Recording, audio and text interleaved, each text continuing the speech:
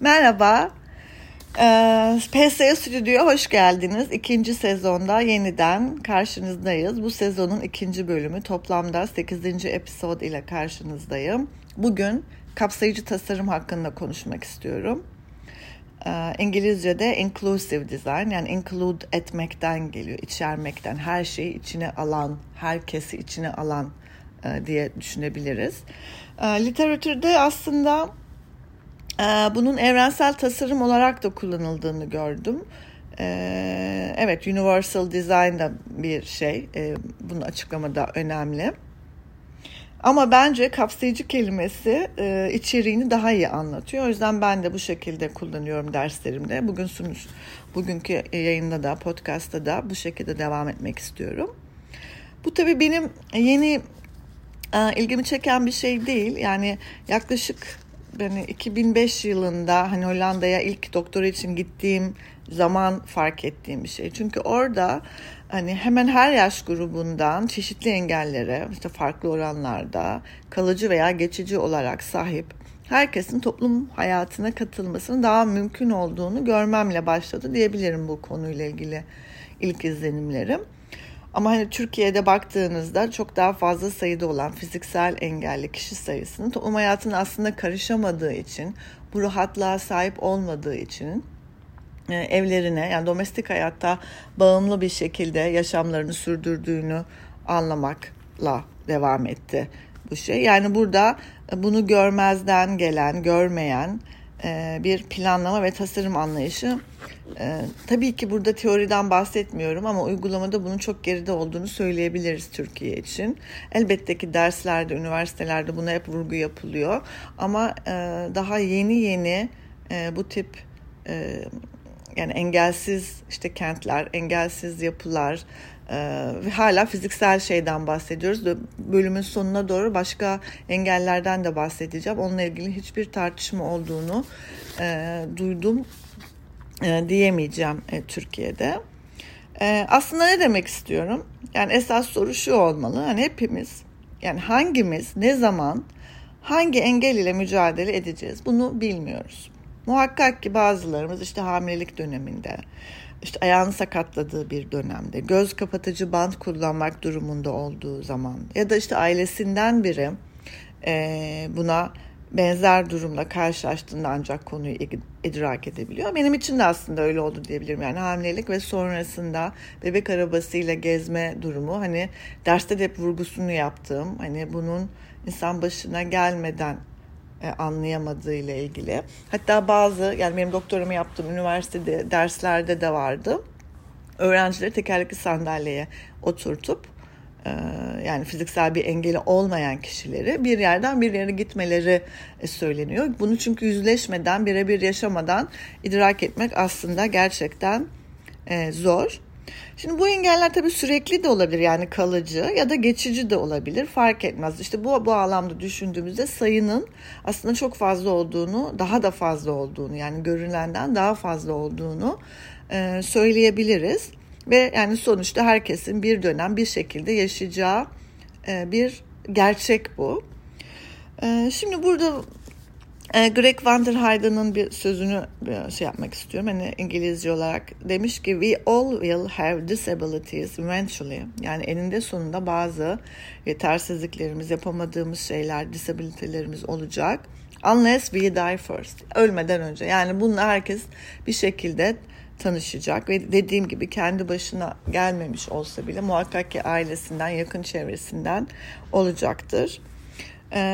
Şimdi bunu açıklarken Bruce Tognazini bir eğriden bahsediyor. Yani ilk doğduğumuz zaman insanoğlu başkalarının yardımı olmadan hiçbir şey yapamazken 16-45 yaşları arasında en bağımsız ve yardıma ihtiyaç duymadığı dönemi yaşıyor.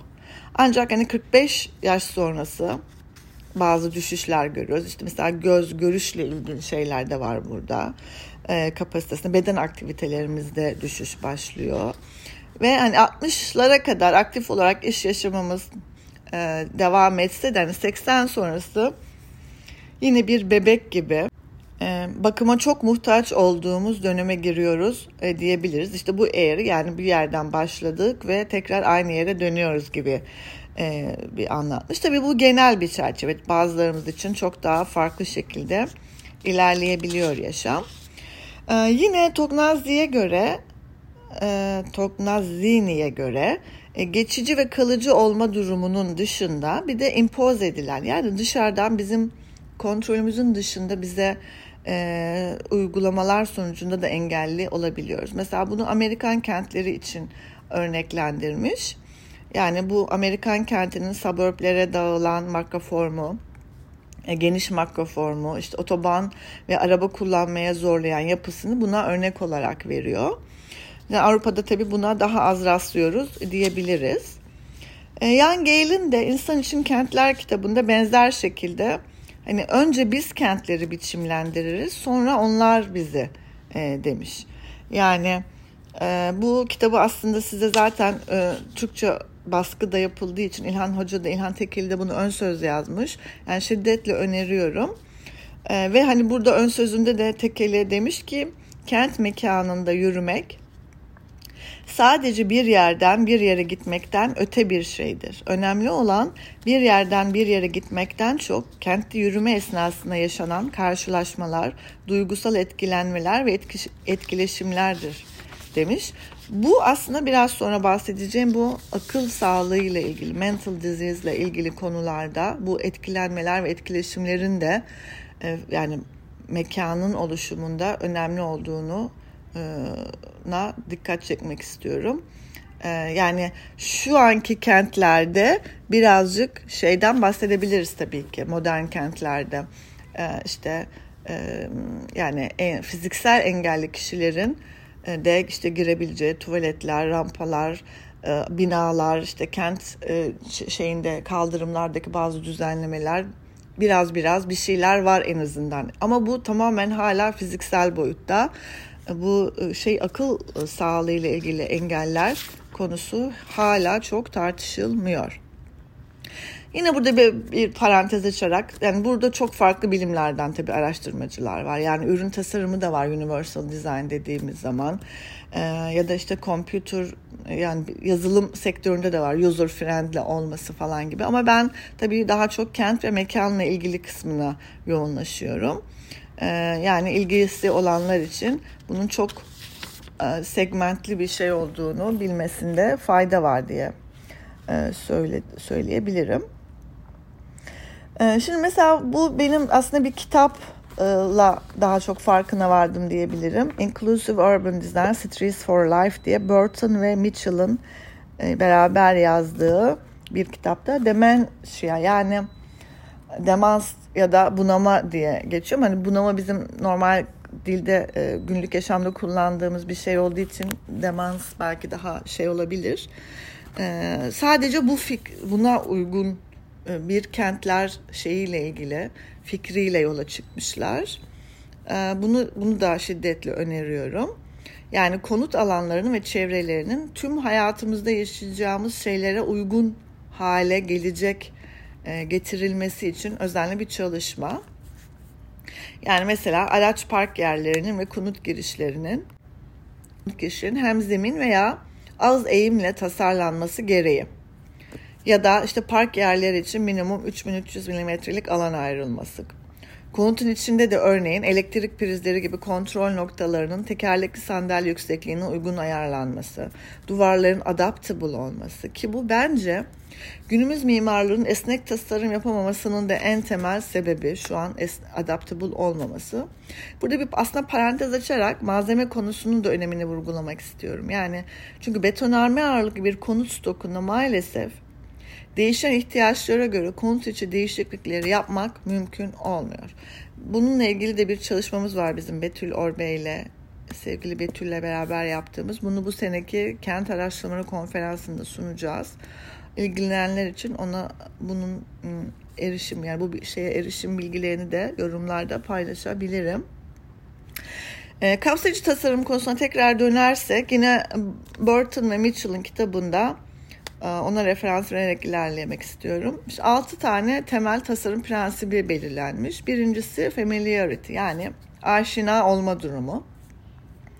Özellikle bu konu, işte bu demans hastaları unutabildikleri için bazı şeyleri okunabilir olması ve aşinalık yaratılması kendi mahallelerinde, yani günlük işlerini yaparken özellikle o şeyden, semtten çıkmadan oraya aidiyet duygusunu da oluşturabilecekleri bir aşina olma durumu. Sonra ikincisi legibility, okunabilirlik. Bunu zaten ben yani bütün stüdyo derslerinde söylüyorum. En iyi tasarım okunabilir tasarımdır diye. Hem o sunuş şeylerinin gösterimle ilgili bizim not vericiler, değerlendiriciler açısından okunması tabii bu var. Bir de kullanıcılar açısından çok daha önemli olan basamağı bu. Bununla beraber distinctiveness, yani ayırt edici de olması lazım. Zaten bu familiarity'yi sağlamak için yani benim kendi mahallede olduğumu, kendi semtimde olduğumu, işte yolun döşemesinden, kullanılan malzemeden, renkten, bir peyzaj elemanından anlamak için onun ayırt edici olması lazım. Yani diğer yerlerde bu şekilde kullanılmıyor olması lazım. Accessibility, yani erişilebilirlik. İşte bu konuda birazcık ileride olabiliriz. Yani bu başlıkların içerisinde en ileride olduğumuz bence konu bu. Tabii burada da hala yapılacak çok şey var. Ama diğerlerini düşündüğüm zaman burada birazcık daha olumlu görebiliyorum. Comfort bir diğer başlık, yani rahat olması.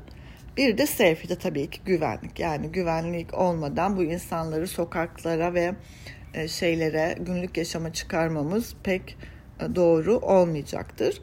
Bunu tabii çok tek tek açıklamayacağım. İsteyenler kitaptan bakabilirler. Bizim üniversitenin kütüphanesinde de var. Yani başlıkları da net olduğunu düşünüyorum.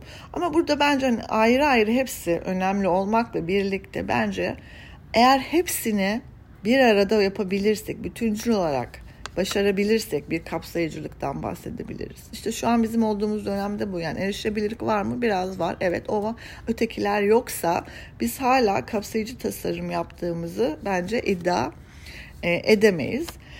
Diğer bir şekilde bakarsam konuya, yani günümüz kentlerinde işte fiziksel engel ile ilgili evet bir ilerleme var. Yani hemen her kamusal yeni yapıda uygun işte tuvalet, asansör, park yeri evet var.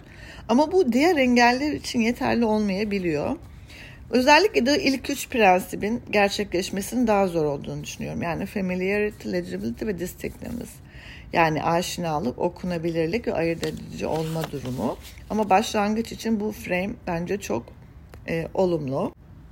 Ya bunlarla ilgili bazı, yani fotoğraflar da çok güzeldi. Kitabı eğer erişim imkanınız olursa, yani işte cadde genişliğinden peyzaj elemanlarına, kaldırımların düzgünlüğünden yol ve yönlendirme işaretlerinin okunabilirliğine, günlük temel aktiviteler için mahalle bazında rotaların oluşturulması. Bu da çok önemli. Yani belli hareketleri belli dönemlerde bu insanlar yapacaklarsa bunu sağlayacak o ana omurganın içerisinde bazı rotaların oluşturulması mümkün bence. Çok zor bir şey değil ama bu hareketlerin tespiti gerekiyor ilk başta.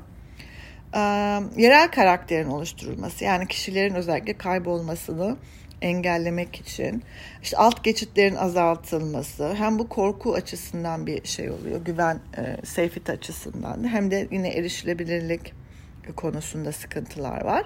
Hani üst geçit içinde evet asansör ve havadar olma ile beraber belki o olabilir ama temelde hem zemin geçitlerin güvenli bir şekilde, tabii ki burada kontrollü bir şekilde olması.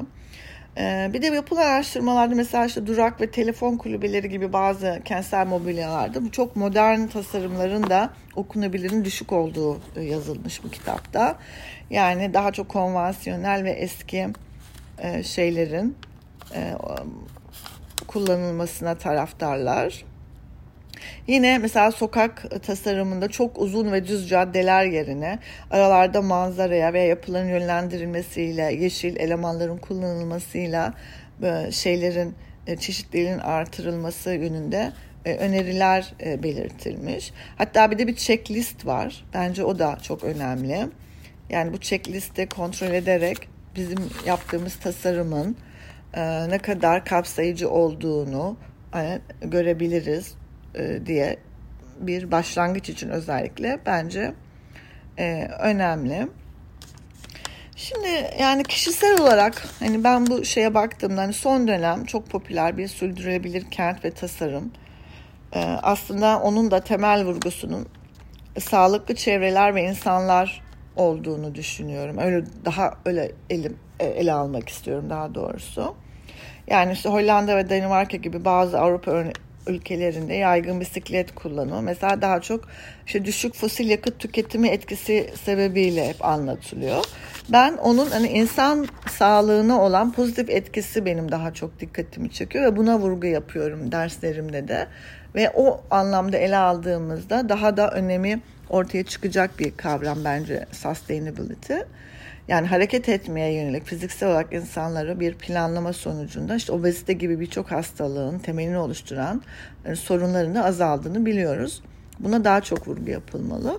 Yani bu kapsayıcı tasarımın bir alt başlığı olarak da sürdürülebilirliği görüyorum. Yani kapsayıcılık aslında çok daha temel olmalı. Şimdi bugünkü şu böyle biraz giriş gibi oldu diyelim. Bu dönem aslında vereceğim temel kentsel tasarım dersi için daha çok bu konulara girmeyi düşünüyorum. Daha birkaç alt başlık oluşup onlarla ilgili ilave bölümler de yapabilirim bu konuya yakın olarak. Ama yani gördüğüm sadece fiziksel değil, bugün yani vurgulamak istediğim şey oydu. İnsanların eve hapsolmadığı, özellikle bu Covid salgını sonrası gördük ki hani evet bir Covid gibi bulaşıcı hastalıktan kurtulmak için böyle bir zorunlu şey yapıldı ama bu başka tür ruhsal ve hastalıklara yol açtı ve sayıları da oran olarak da arttığını duyuyoruz, görüyoruz, biliyoruz. Yani evde yaşamak, outdoor'da yaşamak, orada vakit geçirmek ve sosyalleşmek, günlük yaptığınız rutinlerin bu anlamda çeşitlenmesi insan sağlığı açısından, fiziksel sağlık açısından da demans gibi işte mental hastalıklar için de çok önemli ve kentlerin de tüm mekanlarının kapalı ve açık yapılar ve işte peyzaj alanları, rekreasyon alanları fark etmez. Hepsinin hem fiziksel hem de mental olarak hastalıklara, rahatsızlığı olan kişilere açık, erişilebilir olarak tasarlanması gerekiyor diye son sözümü söylüyorum. Bugünlük bu kadar. Bundan sonraki bölümde tekrar görüşmek üzere. Kendinize iyi bakın.